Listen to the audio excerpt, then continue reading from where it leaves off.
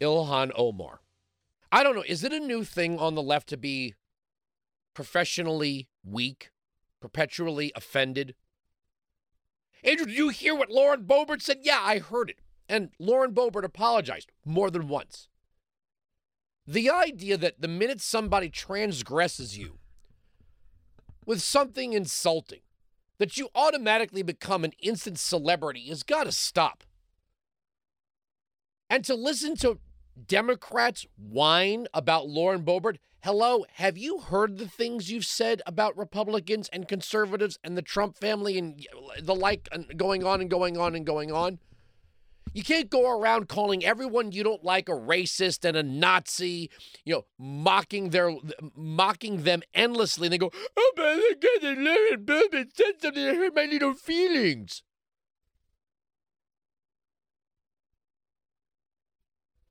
The Supreme Court. There is a crowd outside the Supreme Court that includes people who are very, very sick people. They are apparently taking abortion pills as part of some protest that I don't think anybody really understands. I don't understand their signs. They're taking abortion pills as some sort of protest. I don't know if they're actually pregnant. And I don't know if they're actually aborting their children there on video to make a point. But some of these people are very, very sick. Very, very sick individuals for which I don't think there's a cure. There's something very wrong with these people. Now, what's amazing about what's happening right now, if you've been following the oral arguments, is that it kind of sounds like a lot of these left-wing lawyers are making arguments against vaccine mandates. They're talking about liberty, the Constitution, the limits on power of government. Oh, I understand. Before any of you ankle biters start calling up screaming, Andrew, what's the difference between an infectious disease and a pregnancy? I think we all get that. No, you know what? We all get that. We all get that there is a huge difference between a child developing and an airborne virus. That still doesn't change the argument about bodily autonomy and liberty and the limits of power. There's nothing in the Constitution that says, in the presence of an airborne virus, all civil rights go out the window. There's no such thing. The closest thing you may have to that is the 10th Amendment. But you have these people that are jumping up and down and foaming at the mouth about it's airborne. Well, we get that.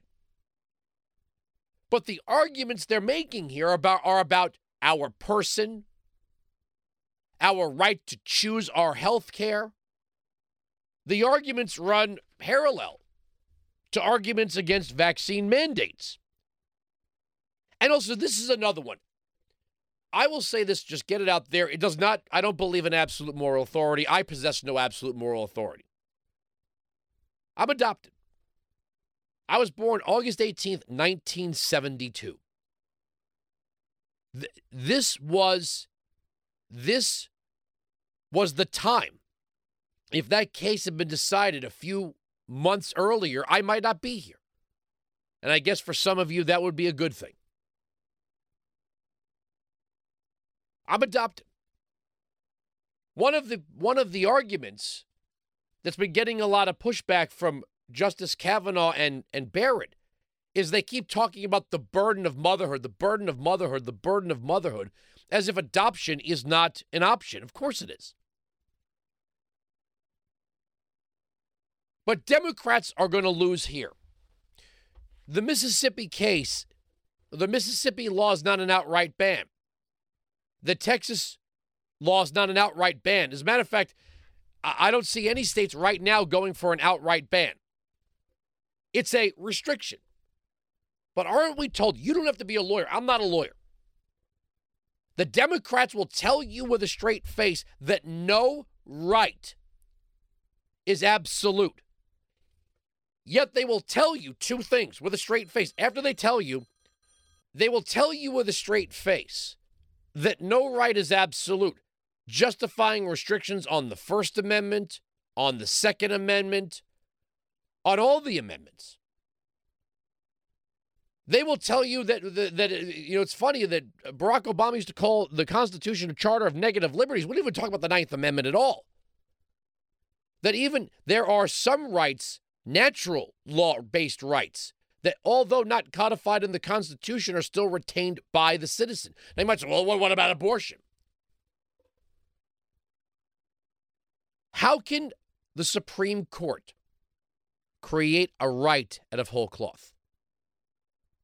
How can the Supreme Court do that? The Supreme Court cannot do that. The Supreme Court's not empowered to create anything.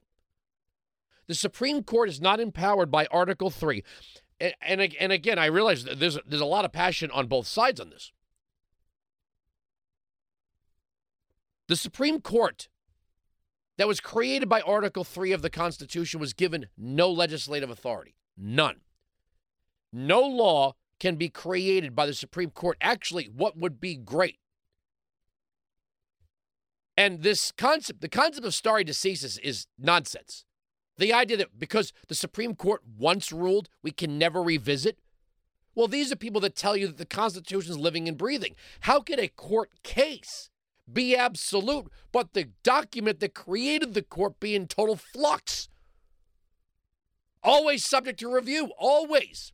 Always subject to modernity or modern perception or the changing or evolving standards and definitions. How could that be? They say that the First Amendment and the Second Amendment are not absolute. But a right to an abortion can have no restrictions. We're not trying to get rid of the Second Amendment, they say. We just want reasonable restrictions. We're not trying to get rid of the First Amendment. We just want reasonable restrictions. Well, what they've told you here is that any restriction on abortion is unreasonable. Any restriction. Whether it be minor girls and parental consent, or spousal consent, or after a heartbeat is detected or a certain period of time has passed into the second trimester, no restrictions. Abortion on demand, no restrictions, no apologies. So if during labor you change your mind, I don't want to be a mom, kill this baby. Kill it now. And that's what they would be doing. They'd be killing that baby. Hell, they don't even care about that anymore. After Ralph Northam, after the governor of Virginia said, well, if the child survives the abortion, we'll put it on the table, keep it comfortable, and we'll have a discussion. What does that mean? I would like someone, if you believe, that's an acceptable, if you believe in that labor during birth abortion or post-birth abortion, which you don't think is murder, I would like you to have the courage to tell me how you plan to end that life. Are you going to drown it? Strangle it? Inject it with a poison? I want you to tell us, since you love science so much, Mr. and Mrs. Democrat, follow the science. Tell us scientifically, in medically accurate terms, how you plan to snuff out that new life. See, some of you are so gutless. You're so gutless. You say, the science, I believe in science. So let's talk about the science of abortion. But they'll tell you two things with a straight face. That non-citizens or citizens of other nations, right, even if they are diaspora, by being born in a nation, unless you are born on Gilligan's Island, some uncharted place on planet Earth, everybody is born into a nation, thus making you a citizen of that nation. The Democrats will tell you with a straight face that citizens of other nations have an inalienable right to file an asylum claim, cannot be negotiated, cannot be restricted by any means. These are also the people that told you that when Trump had a travel ban, it was racist, and Joe Biden is doing what's smart. So they will tell you that no right is absolute. On one side, First Amendment, Second Amendment. But then they'll tell you the right to an abortion or to file an asylum claim are inalienable and cannot be restricted. Well, which is it? The doublethink is amazing. So the arguments now, the opening oral arguments have just ended. And you have some very sick people jumping up and down and throwing themselves on the floor, literally, in front of the Supreme Court. Now, I've thrown a lot at you. I've thrown a lot. And if it was my choice, I don't get me wrong. I love to take calls from people who really enjoy this program. Okay, I couldn't be more appreciative of people who like this program. I even appreciate the people that hate the program, But I would rather have conversations with people who disagree with me as far as just what makes for good radio, right? And I'm not saying calling up and saying you like the program and saying nice things is not good radio. I'm just saying in that nothing really gets advanced unless somebody, shines a light on something that myself or my colleagues or, we in the movement have overlooked, which is great. That's why we love taking calls. But I would love somebody to explain these three major things. Either bodily autonomy doesn't change because you're talking about something being contagious versus a growing child. And that you cannot say that rights are not absolute in the case of the First Amendment and the Second Amendment, but then say because of a court case, the right to an abortion is now inalienable and can face no restrictions on the state level, and that people crossing the border illegally cannot be impeded on any level from filing an asylum claim. If rights are, and again, I'll just reiterate, a citizen of another nation cannot have inalienable rights inside the United States before American citizens have inalienable rights. It can't happen, or else we don't have a nation. If a citizen of another nation has more power and privilege than citizens of the Republic, then the Republic is dead. But stare decisis also. We don't owe it to anyone to never challenge Roe v. Wade, which even some left-wing scholars think was poorly decided. The Supreme Court created, and I would argue the same for same-sex marriage. The federal government wasn't designed to be involved in these things. And the idea that one person bringing their case to court creates a new law. I'll stop all day. If you could show me where in Article 3 the Supreme Court has legislative powers, when Article 1 clearly states all legislative authority resides in the Congress, none of which resides in the executive branch or in the judicial branch. There are only two places to find legislative authority in the nation. Well, I will break that down a little bit further with a caveat. That's in the Congress of the United States and in the state legislatures.